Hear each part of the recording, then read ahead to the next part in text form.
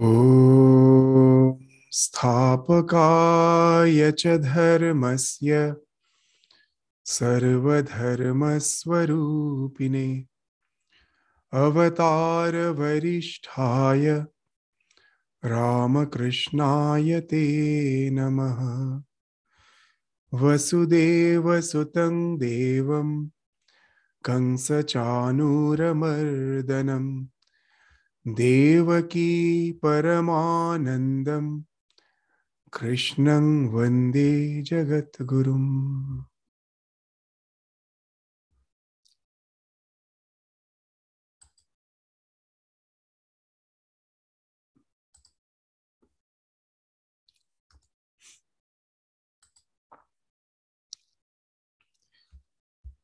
So in the last class, we were in the 13th sloka of the second chapter of Srimad Bhagavad Gita, where we stopped our discussion.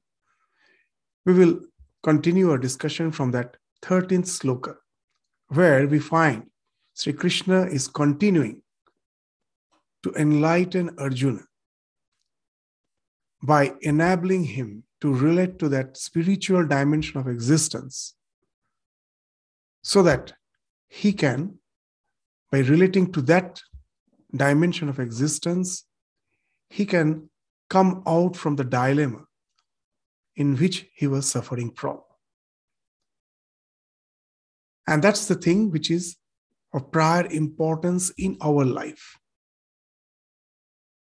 The life, suddenly you will find that all the so-called questions of life, the dilemmas of life, gets resolved the moment we can relate to that spiritual dimension of existence.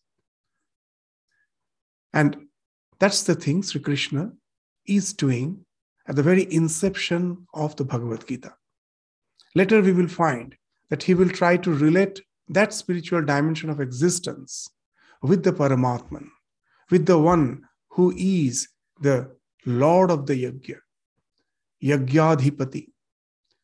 The world is a projection of the one who is the Lord of the Yajna.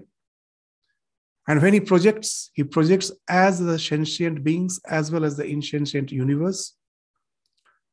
The sentient beings in essence are one with the Lord. There's the essential. In essential, as the conscious principle, they are one. But as for the manifestation is concerned, there is always a difference. One is the Lord of the entire existence, and other is bound within the happenings of existence, and which has been termed as Maya. We won't immediately now go to that philosophical implications. Let us continue with that idea where Bhagavan Sri Krishna is trying to explain Arjuna the essential nature of his being, which is the conscious principle alone and which exists through eternity. And that's the thing which, in association with the Sukshma Sharira, goes on transmigrating from body to body. There is no, as such, annihilation of that conscious principle. So that's the thing which he was indicating in the 13th sloka. Let us read the sloka once more. Dehinosmin yatha dehe kaumarang yauvanang jara tatha dehantara prapti dhiras tatra namuyati. Dehina. Who is the Dehina? Let us forget about the philosophy. Just with our experience of life, let us try to understand who is the Dehina, who is the Dehi. The experience of I, bereft of its association with the body-mind complex, bereft of its association with the body-mind complexion, this body-mind complex and its extension to the world, that is me and mine. Ahamta, mamata, me and mine.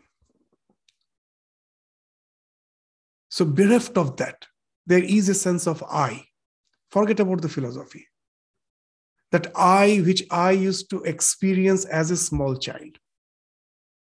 When my body was just of a small child, the I which I experienced, that same I, did I ever feel that I have changed when that one who was a kid, the one who was a toddler, the one who became the kid, the one who became the young man, then he was a matured person, a middle-aged person, and then was probably an old man, tottering in his sticks.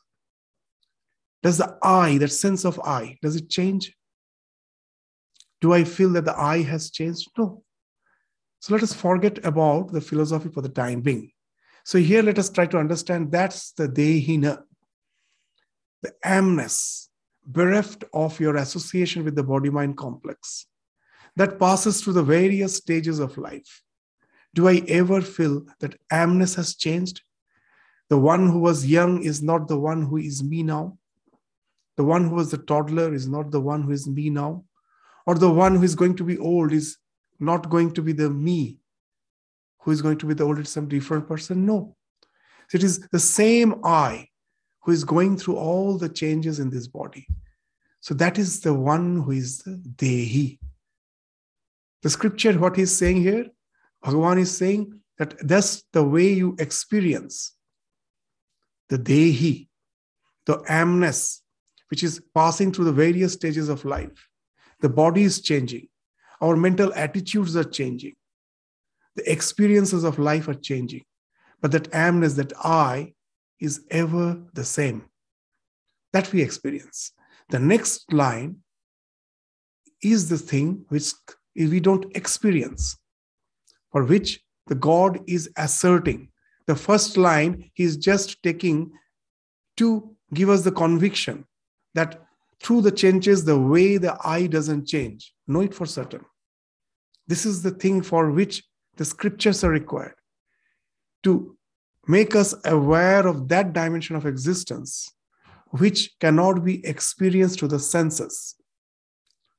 That doesn't mean it doesn't exist.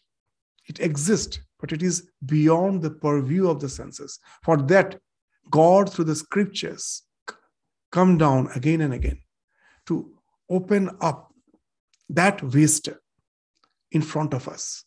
So that's the thing now he's saying. The same I, know it for certain. Even when this body falls off, the words are very, very interesting. So specific words. The word death has never been mentioned. What has been mentioned? Dehantara prapti. I change from this one body to the other body. So there is no question of death. There is no annihilation.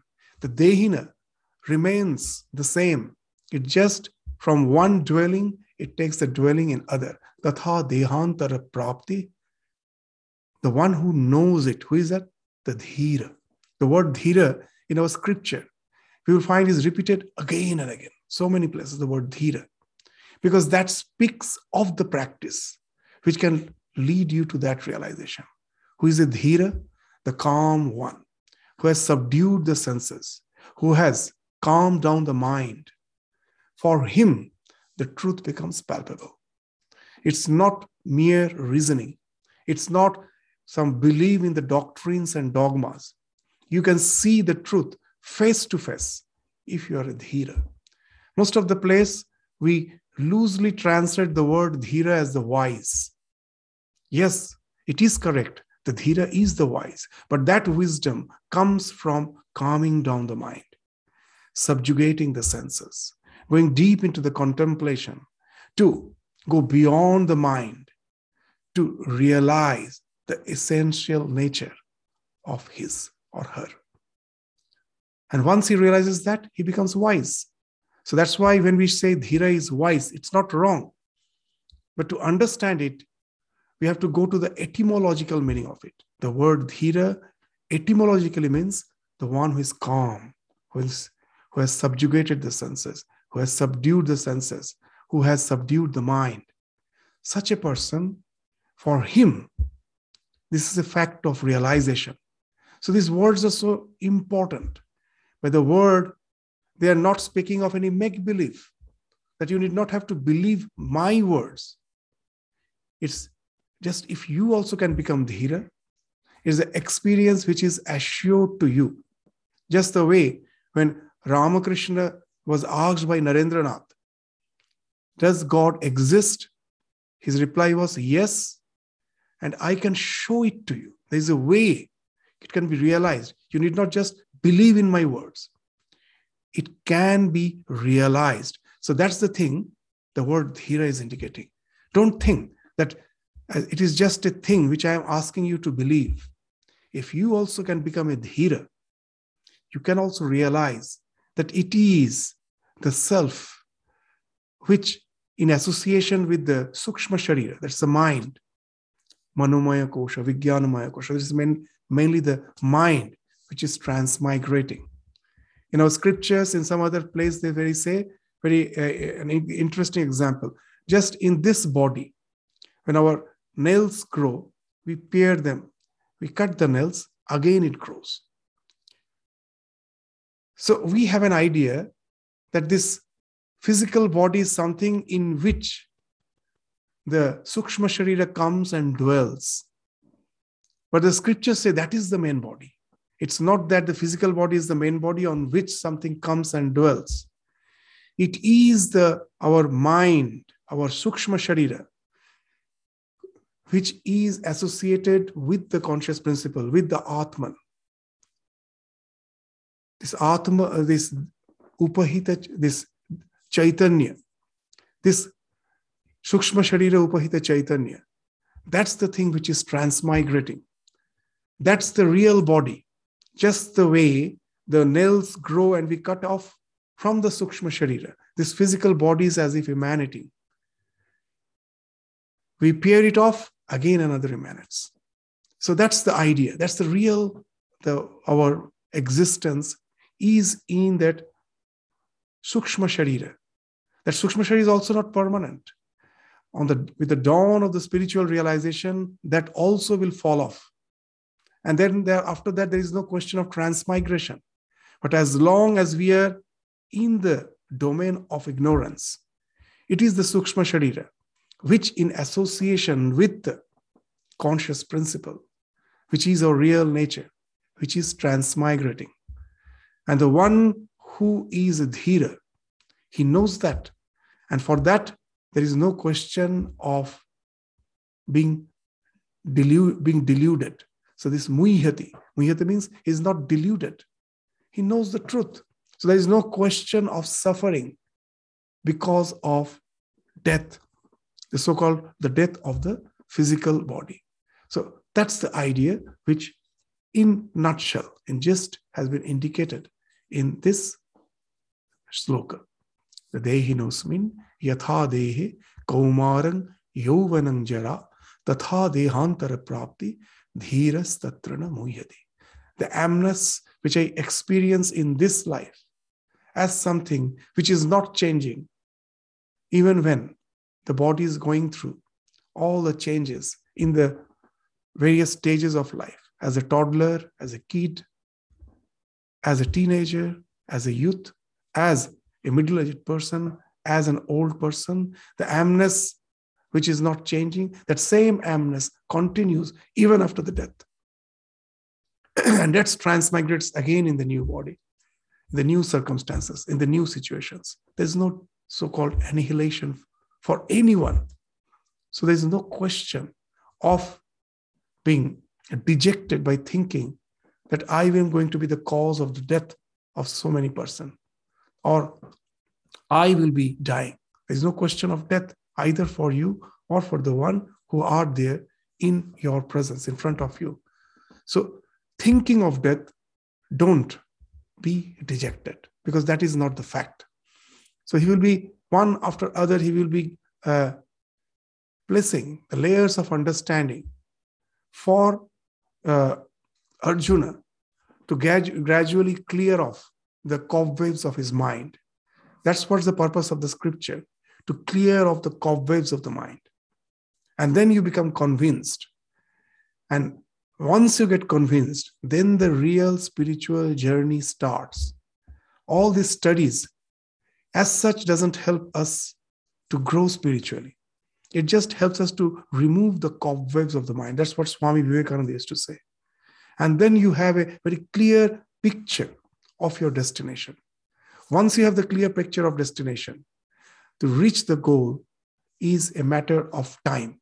Now you know that you are in no way you can be deviated from the truth. You are ascertained about the destination, about the truth. And now it's just a matter of time. As per your aspiration, as per your motivation, as per your sincerity, you're bound to reach the goal. So that is what has been indicated in the 13th sloka. The next sloka, that yes, okay, we understand that there is no death for me. The real me is something which is transmigrating. But can we deny the fact that though I am bound to exist, I cannot avoid suffering? A little change in the parameters of life. Every day we see the temperature. That what's the temperature today? Why? Because we know a little less temperature is going to make me feel extremely cold. A little more temperature is going to again make me suffer in the form of the sultry heat. Just a particular range of temperature is pleasant for me. But I cannot assure that always the temperature will be there. Similarly, all the parameters of life, which we experience through these 5 senses, as long as they're within a particular parameter, life is pleasant. Otherwise, it is unpleasant, unbearable. And is it something that through eternity we have to go through this ups and downs in the form of sensuous pleasures and in the form of pain and suffering, which at last results in disease, death? So for that now, Bhagavan will be relating to Arjuna that yes, this is a fact. The flow is there over which almost we have no control. But there is a way to get out of the suffering. What's the way? Don't get identified with that. The flow continue. You are not that. You're the witness. So when there is a very pleasurable situation, don't be elated. Know it for certain that too will pass. When you are you are suffering, know it for certain there is no need for going into depression because that too will pass. Be the spectator. Just see how the game unfolds, the play unfolds, and enjoy it just as if you're enjoying a world of virtual reality. That will be the thing which Bhagavan will be instructing Sri Krishna. This sense of detachment is so important in this life. The more we get identified with the happenings of life, the more it entails suffering. So let's go to the sloka and then we will continue with our discussion. Matra sparshastu kaunteya, the 14th sloka. Matra sparshastu kaunteya, shitoshna sukha dukkhada, agama apayana anitya, tang titikshashva bharata. Matra sparsha. These words are so specific. That's the beauty of the scriptures. When they are speaking, they won't speak a single word which has no relevance. Just to the point, the words there has been used. Matra sparsha. Matra in Sanskrit means measurement. So all the sparsha, all the senses is in a form of touch. Eyes, the light touches the eye, the sound touches the ear. The smell comes in contact with your nose. Anything which we taste comes in contact with our tongue. And of course, this physical touch speaks of the touch on the skin. Skin is actually the largest sense organ. So these are the 5 ways I am coming in touch, sparsha. And these sparshas are having measurement, matra. I can differentiate between a bad odor and a fragrance. I can differentiate between the higher temperature and lower temperature. Some sound which is unbearable and some sound which is very soothing. So this speaks of calibration, matra. So all these senses are as if calibrated. The sense perceptions can be measured or calibrated. So they are called matra sparsha. So this matra sparsha speaks of what? It speaks of actually stimuli response conditioning. That why this calibration is there, why our senses has been built in such a way that to maintain the integrity of our psychophysical existence, we know that certain conditions are favorable for it, certain are not. So this calibration helps. Even for a small microbe, you find if the temperature is unbearable, let us not speak of temperature. If you give a nutrient, they know it is going to nourish it. It will be drawn towards it. If you give some toxin, it will move away from it. Why? That I know as a psychophysical existence, as a small microbe, as a physical body, certain conditions are favorable for my existence, certain are not. This speaks of the stimuli response conditioning. Now, the entire evolution has happened because of this stimuli response conditioning. Entire evolution. From the spiritual standpoint of view, from the Vedantic standpoint of view, the entire evolution is not denied.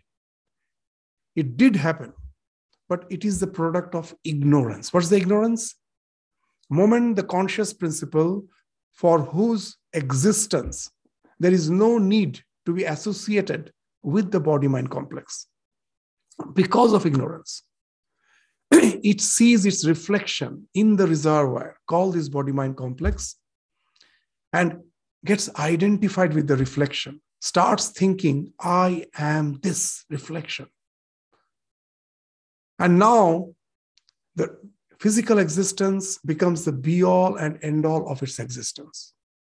Something behind the physical existence is constantly echoing, you're eternal. Now, this psychophysical existence cannot be eternal, but something behind me is saying you're eternal.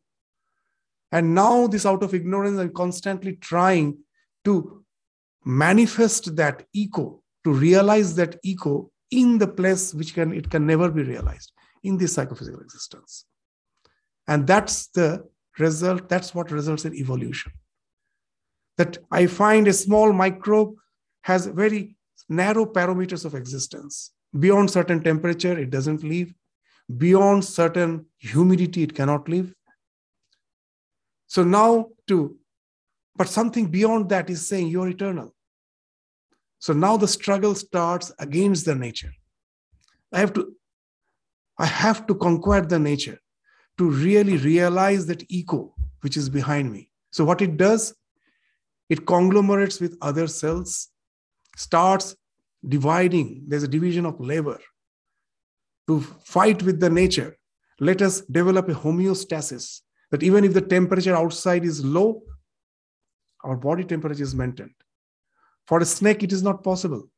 That's why throughout the winter, it is in hibernation. We have evolved that whatever may be the temperature, my body temperature is maintained. So now we can, even in a winter, the mammals are just moving around. So what it speaks of fighting against the nature. Why? And how? The why is because of that ignorance. The same as the conscious principle is echoing behind your this psychophysical existence, that you are eternal, you are eternal. And to manifest that eternity, this entire evolution is happening. We are conglomerating, various cells are conglomerating, there's a division of labor. In a single cellular organism, all the functions are within the cell. And in the human body, we find some cells are specified for the blood circulation, for the heart pumping of the blood, for some for the breathing, in the form of lungs, some as the brain cells, some for the digestion. So they're all specialized. Why? So that we can fight with the nature in a much better way. With all our attempts, what we are finding at last, that we can never think of eternity as per the psychophysical existence is concerned. It's impossible. And then, as a human being, we are a special, unique creature. It is we who can realize that this is the product of ignorance, which is never possible.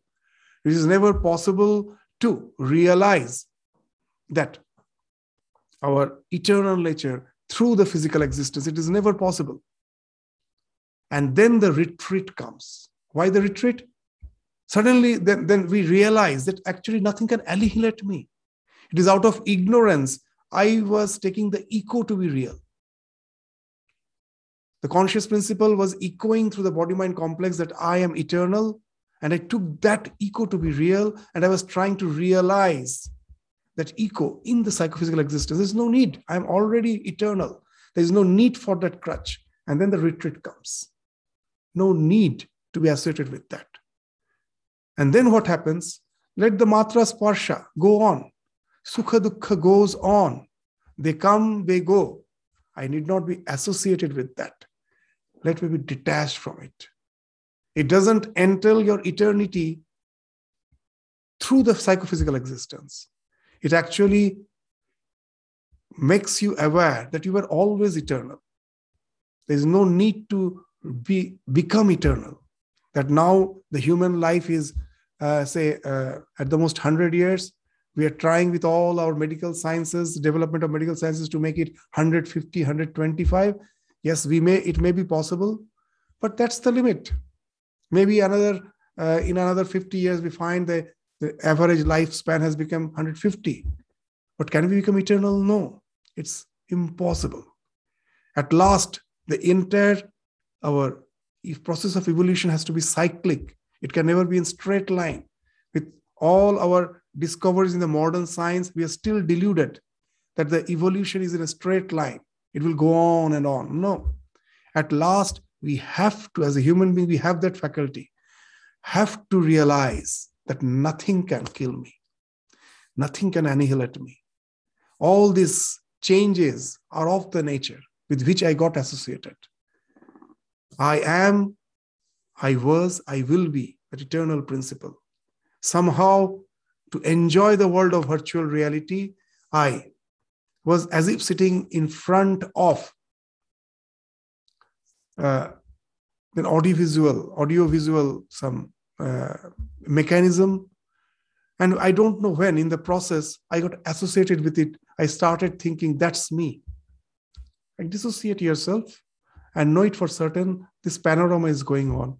It's in no way going to affect me. And then the question comes of starting your spiritual journey with the question of forbearance. Yes, these are the things, these parameters which speaks of pleasure and pain. I can never avoid them.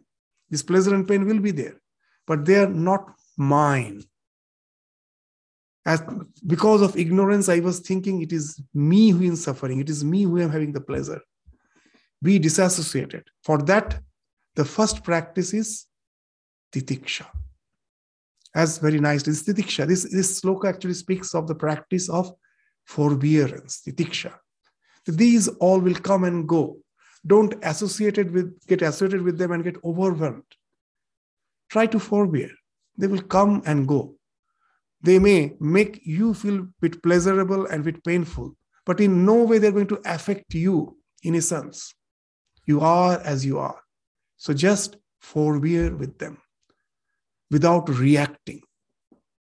So agama, that's what is mentioned in the next line. That matra sparshastu kaunteya shitasna sukha dukkhada. The first line is a fact.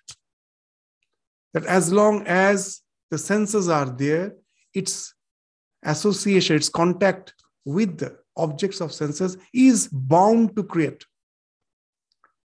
this feeling of shita, that shivering in the winter, Ushna, the sense of feeling that extremely hot in the summer, Shitoshna. And as a result, they may result in Sukha and Dukkha.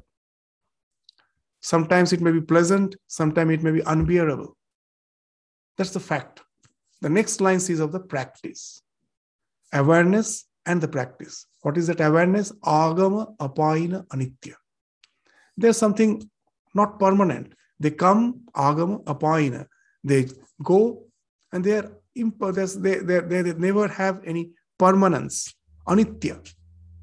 They are non-permanent. Tang titikshashva. So therefore, forbear. This forbearance is the thing.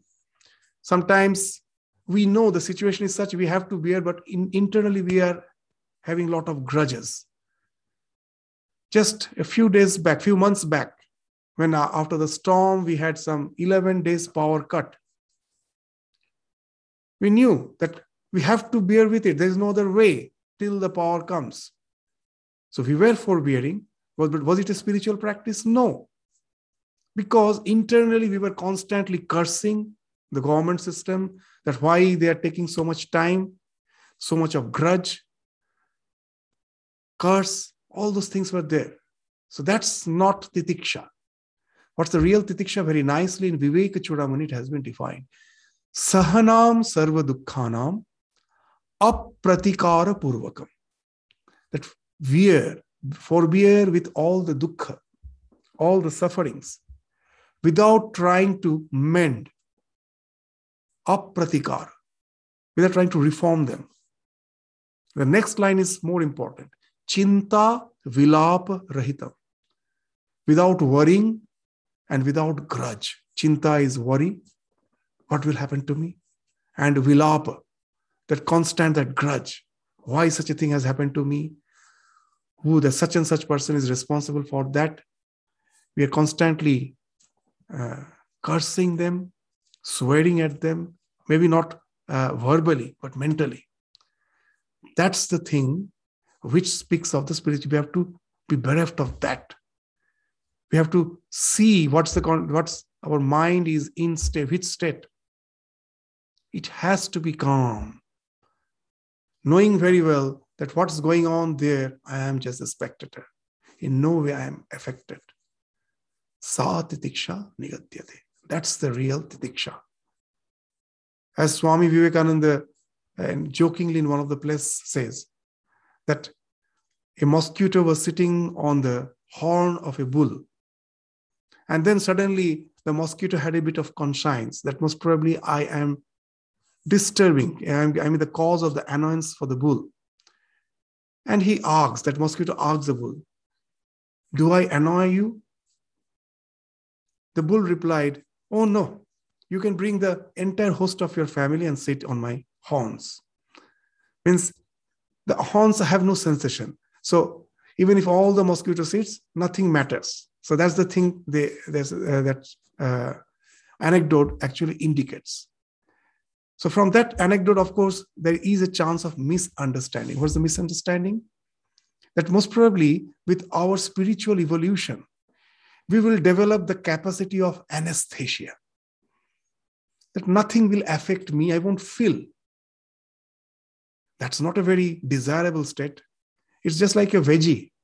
You put a knife on it, no reaction.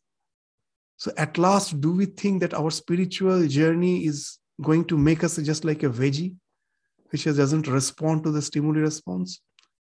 It doesn't speak of that. Its titiksha is actually, I'm fully aware of what's going on in the purview of the senses. Pleasure and pain is ensuing from it.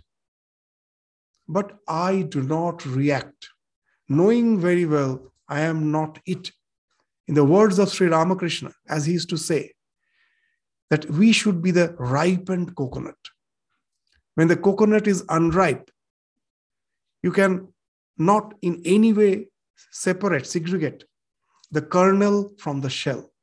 The shell and kernel are intertwined. It's impossible to separate them. But the same coconut, when it is ripened, you just shake it, you can find the kernel has been totally separated from the shell. So our existence should be like that ripened coconut. Spiritually, the spiritual evolution should ripen us so that the kernel gets totally segregated from the shell. All the sensations are there. Pleasure and pain are felt extremely, they're felt, but they don't affect me. As Sri Ramakrishna, when he was suffering from cancer in his last days, when anyone is to ask him, how are you? He will say, I am well. The body is suffering, I am well.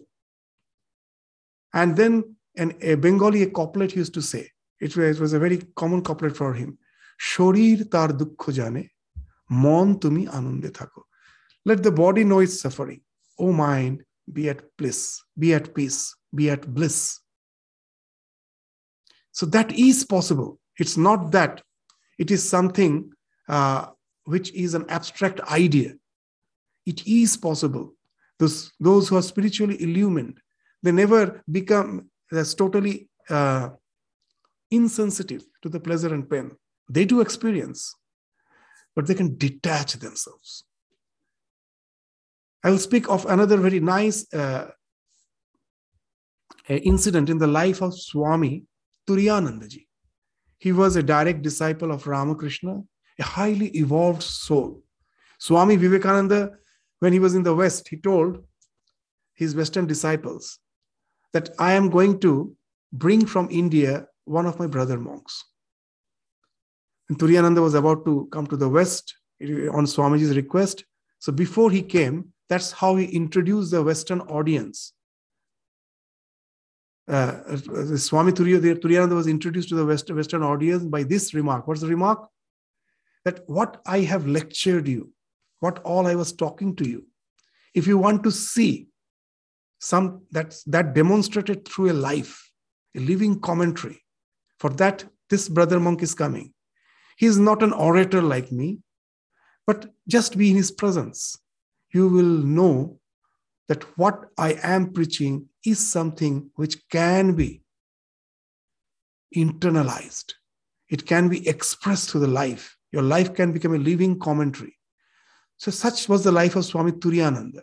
When he, in his advanced age, when he came back to India from his stay in the West was for a very short period. When he came back, in his advanced age, he developed quite a number of tumors on his back, and it had to be operated. Now the doctors suggested that he has to go through that operation. For that, he has to be there has to be general anesthesia. He vehemently opposed. He told, no, I don't want to become unconscious. Then the doctors thought most probably he's afraid of anesthesia, that he's afraid of the operation, of the surgery. Then told, you need not mind. Once the anesthesia is there, you will feel nothing, no pain. And again, you come back. Then Turiyananda told, no, I understand that. But I am aversive to surgery. I am quite okay with the surgery, but I won't go for anesthesia. The doctor told how it's possible. It's impossible. And then he told, you just tell me when the operation is, when the surgery is. Let me know sometime before that, and then you can operate. The doctors were amazed. It was done. They were amazed that he could remove this totally, detach himself from his body. There's no anesthesia required. He asked the doctors to let him know. And then he told after some time, yes, you can operate on me now. He took some time as if to detach himself from the body. And again, the same idea. It's not that he himself, through some spiritual practice or meditation, became insensitive of the body. It was there. That sense of detachment makes him, the way the one who is operating, he's seeing the body, he's also seeing the body. It is not something which is happening to him. That's the thing, even nowadays, those who go through this near-death experience, many will find that same thing they're relating. That somehow they came out of the body when the operation was going on, from the ceiling, as if they were watching what's going on in the body. Someone else is as if watching. There are so many books nowadays. And even the mainstream universities are substantiating to these ideas that it is something which is recorded. Maybe we don't have explanation, but we cannot deny the fact, because from that state, when the doctors also declared them to be dead, they come back from that state and they say what was going on in the surgical, in that room. The doctors were amazed because he was relating the exact things that are going on. So how can you deny then that something was going on? So the way that ND experience happens, that you don't feel the pain of the body. The operation is going on, everything is going on, you're seeing. So it is something like that. It is not anesthesia. That's the idea which has been spoken of here. That the sensations, I can never go beyond that. They will be there. So none of these sensations are permanent. They come and go. If we permit ourselves to be affected by them, we will sway like a pendulum. That's why we have to practice this sense of detachment. It is possible. Even I was reading some Buddhist, some meditation book on meditation, a Buddhist book on meditation. There, one of the novice is a Buddhist monk, a novice Buddhist monk is relating his experience, that how he, for the first time, felt that to a certain extent, he got established in mindfulness. He's relating a wonderful thing, that he was asked to sit down for meditation, and the instructor told him that know it for certain that after some time, your body will start aching. Maybe your knees will be aching, as you are not habituated to sit that long in that position. Your knees will be aching. Maybe your back will be aching. But make it for certain. See the pain. Don't react to it. Don't try to change the position. Move your legs. The pain you may feel is unbearable, but think that you are just watching it. You are not it. So that's one of the basic practice of mindfulness. Watch your breath. Any sensations in the body, watch, don't react. The moment you move, you're reacting. The moment you feel there is a mosquito bite and just try to get rid of it, you're reacting. So as you develop in your spiritual practice, you are supposed to observe it, not to react. And then what he's saying, that the one day a wonderful thing happened, that my knees were aching. I was observing, and suddenly there was a chirping of a bird. And I found no difference. The chirping was as objective as the pain. And that gave me an exhilaration. I understood that detachment has happened. So it's a thing. The main problem with us, when we are studying some thing in the physics, in chemistry, we know they are all to be substantiated. There's all the things which are written there can be proven, can be demonstrated in the laboratory. So you believe them. But here, if you ask, can it be demonstrated in the laboratory? Yes, it can be. The laboratory is not outside. You yourself are the laboratory. If you can take your mind, your body as the laboratory and practice it there, it can be experienced. That's what Ramakrishna did. He made his body the laboratory for the 12 years of spiritual practices. At last, to say that all the religions are true. In his life, he made his body the laboratory through which he practiced all the spiritual traditions, to speak from conviction, not from mere intellectual level, but from conviction, from his realization that it is true. Here also, the same thing, that conviction can come if we can take our body as a laboratory. And as in the laboratory, for getting the results, certain particular procedures are there. So here also the procedure is there. The procedure is titiksha. Follow this procedure and just see that whether it is something which is palpably experienceable or not, and then come back to me. As our Swami Brahmananda, with full assertion, used to say that you don't practice and just come and complain. After practicing, if nothing happens, he's saying his own disciple, I just say you practice for a few months and come, and if nothing is possible, you come and slap me. You do nothing and just complain, nothing happens. So that's the thing here Bhagavan is asserting, that it comes, it goes, it is impermanent. The practice is titiksha. Tang titikshashva bharat. And what's titiksha? That Shankaracharya, how nicely is defining in Viveka Chudamani. Sahanam sarva dukkhanam apratikara purvakam chinta vilapa rahitam. Without worrying, without any grudge.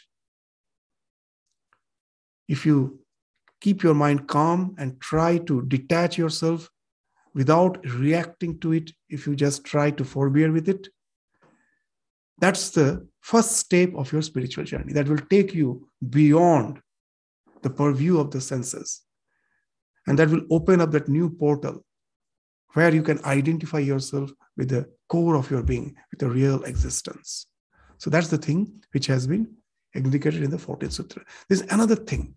If we just try to understand this sloka only from the sensate world, it does have a meaning, but that meaning gets limited. The most in our life, the cause of depression is something different because we are between the polarities, the dvanda of duality. Certain elation results in dejection. That also to certain extent, though not directly related with the five senses, but is related to the mind. That is also the sixth indriya. What's that? Why we find so much dejection in the present world? Because whenever there's a little success, maybe I practice singing and someone comes and just starts praising, oh, how wonderfully you sing. And now I start having something in Sanskrit called Akasha Kushuma Kalpana. We start building castle in the air. Oh, most probably another few days, I will go viral.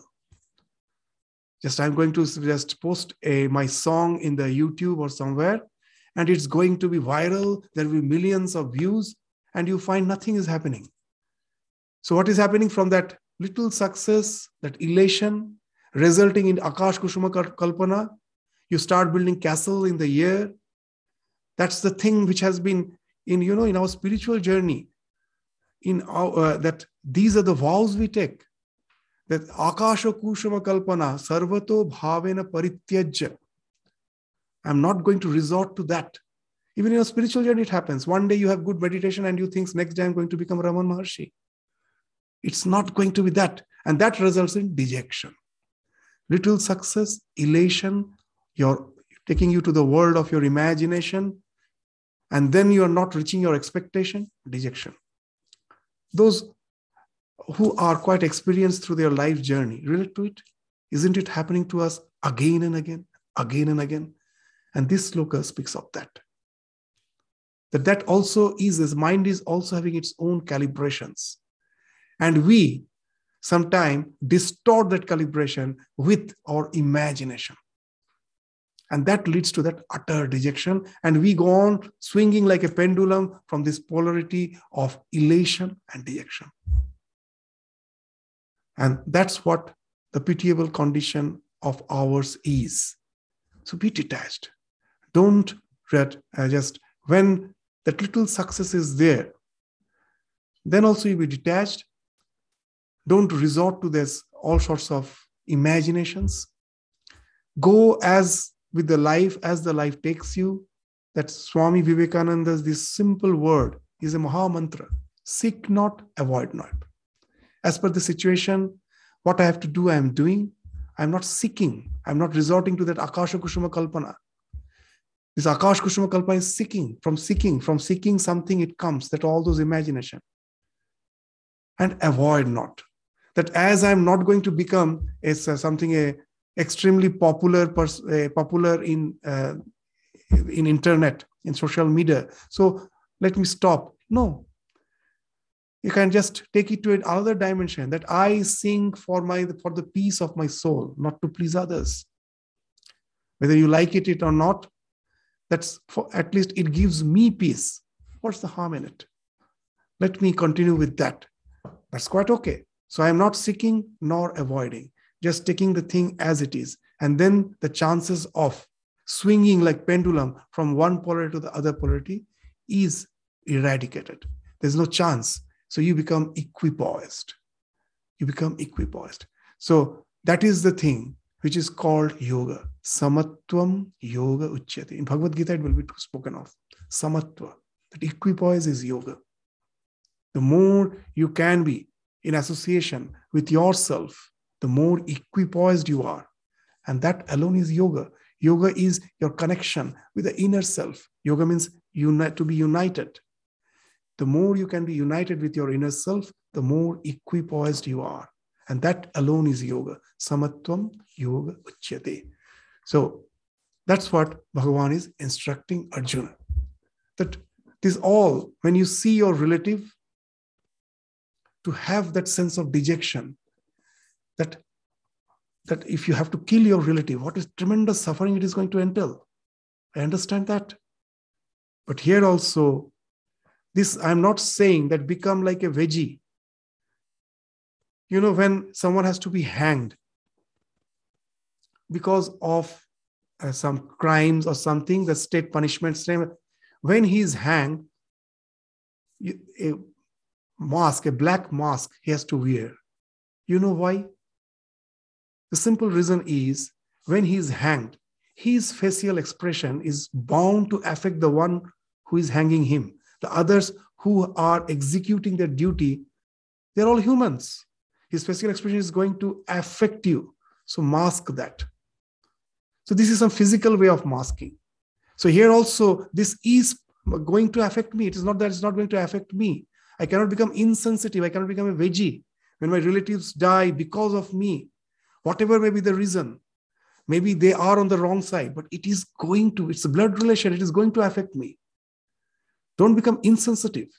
That's this suffering, I do understand, but relate to your spiritual dimension. There's a divine plan behind it. You are an instrument to it. This suffering is a must, but this will come, this will go. You are the self. And those who are dying, they're also the self. Nothing as such is being killed. But in the phenomenal world, as long as we are in the phenomenal existence, this pain, suffering will be there. I need not try to avoid that, but always be assured of the fact that these situations will come and go, but the real me is something unchanging. I am just the witness. I need not be overwhelmed by it. And when you are suffering, then also you should know that this suffering is there, which is bound to be there because of the contact of the senses with the circumstances. For some time it will be there, it will be going. If in any problem of life, when we find that someone has died, or someone has near and one has died, and we feel so pitiably that dejected, and sometimes someone even commits suicide for some such situation. Most probably they wouldn't have done that if they would have forborne, and after some time they would have found that suffering has gone away. That's the nature of all our pleasures and suffering. It comes, it goes away. We have to be a bit patient. If we lack that patience, and then at the spur of the moment, we may do something which is in no way going to help us spiritually. So that's the thing here. By saying, he's giving the example of Sita, Ushna, Sukha, Dukkha, but is actually indicating to the situation in which Arjuna is. That yes, I understand that this is bound to create that dejection, but don't get identified with that. There is a divine purpose, divine plan behind it. Be a spectator. If you have to get identified with yourself. And then with this idea of seek not, avoid not, be an instrument in the play of the divine and just proceed what you're supposed to do. So that's the main intention with which Krishna is instructing Arjuna. The 15th sloka, let us just proceed. That's what's saying. In the same line, he's speaking that yang hina, that we spoke of, that sukha dukkha is bound to be there. We are not going to become insensitive. That's the idea which is spoken of in the 15th sloka. Yang hina vyathayantiyete purushang purushar sama dukkha sukhang dhiram so amritatvaya kalpate. Vyathayantyete means he is not affected. O Arjuna, the noblest among men, Purusha Rishabha, the bull among men, the noblest among men, Purusha Rishabha, Purusha Rishabha. So just see, he's the most capable human being of his time, most integrated person. For him, such dejection has happened. It can happen to us also. So to such a person, whenever Krishna is using these words, always we should remember that how wonderful these words are. Just the way when a small child does a stupid thing and we say you are stupid, it's a big, terrible mistake we are doing. We should have told him, you are Purusha Rishabha. I have never expected such a silly act from you. So that's what Krishna is saying. You're bull among men, Purusha Rishabha. So that person who is not affected, know it for certain, that person who is not affected by happiness and distress and remains steady in both, that's the dhira. Sama dukkha sukhang dhirang. He alone is eligible for liberation, amritatva. So that's the idea, that the more we can detach ourselves. There's this sloka, almost we have the same discussion which we had in the previous. We won't repeat. It's the same discussion. It speaks of detachment. Not to become veggie, but to be detached. Shorir tar dukkha jane, mon tumi anande thako. The body knows its suffering. O mind be at peace.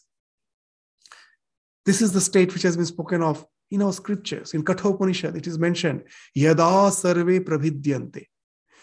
Hridayasyeya granthaya atha martyo amrito bhavati etavat adhi anushashanam. Wonderful, powerful words. Yada sarve prabhidyante hridayasyeya granthaya. Our heart has many granthis, knots, innumerable desires, innumerable mental modules. We are knotted, our heart is knotted with them. When you can unknot them, hridayasyeha granthaya, all these granthi, through the practice of detachment, atha martyo. Martyo means those who are experiencing mrityu. Martya loka. Martya, the word martya came from mrityu. Everything which experiences decay and death are martya. We are martya as per our physical existence is concerned. So that martya who is experiencing mrityu becomes amrita. Atha martyo amrita bhavati. Etavat adhi anushashanam. This alone is the teaching. Nothing else. This is the only teaching. In various ways we are trying to say. The scripture is like the mother.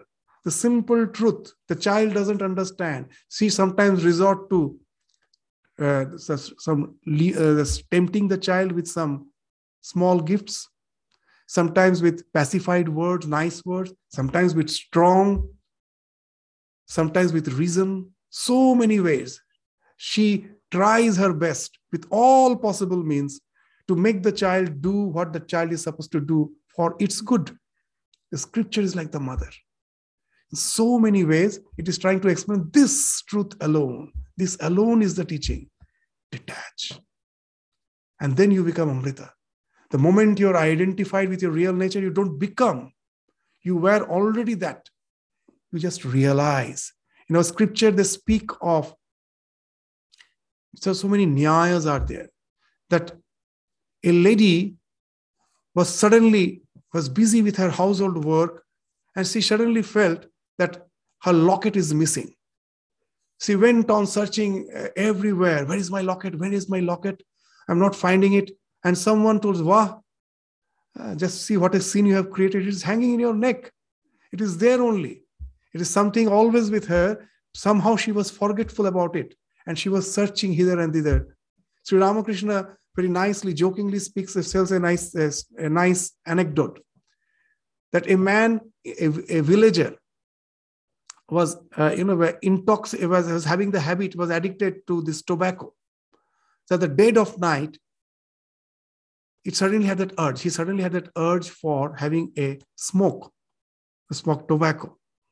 So he went to the neighbor's house and knocked the door in search of fire to lit the tobacco. He knocked the door. At dead night, the neighbor opened the door and told, what has happened? Why are you at this time?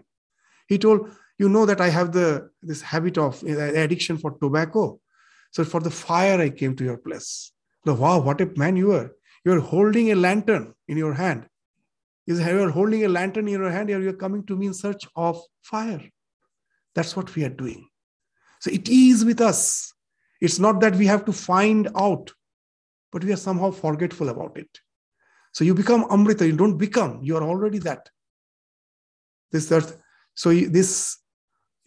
thing which you are forgetful about it. You realize. And how does realization happen? The moment you can detach yourself. That's the only practice. And then you find that you exist by your own right. You don't need the props of the body, mind, senses. You don't need the props in the form of pratishtha, in the form of riches. Nothing is required. In the form of lineage, nothing is required. That I think that I will die. I want to live through my progeny. It is putraishana. As long as I live, I need wealth. Who will to sustain my body, mind, this complex, which I feel I am? Vittaishana, yashaishana, name and fame. Unless I have the sufficient name and fame, how can people know me? And unless people doesn't know me, where is my existence? So all this comes because of that ignorance. When the ignorance falls off, you exist by your own right. There is no need for the prop. You are no more handicapped. We are all handicapped.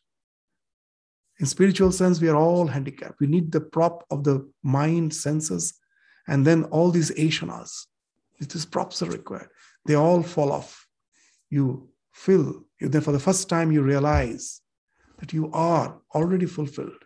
There is no need for the prop to assert your existence. That's what Bhagavan is saying, is asserting, is trying to convince Arjuna through these slokas. So we will continue from the succeeding slokas again in the next class.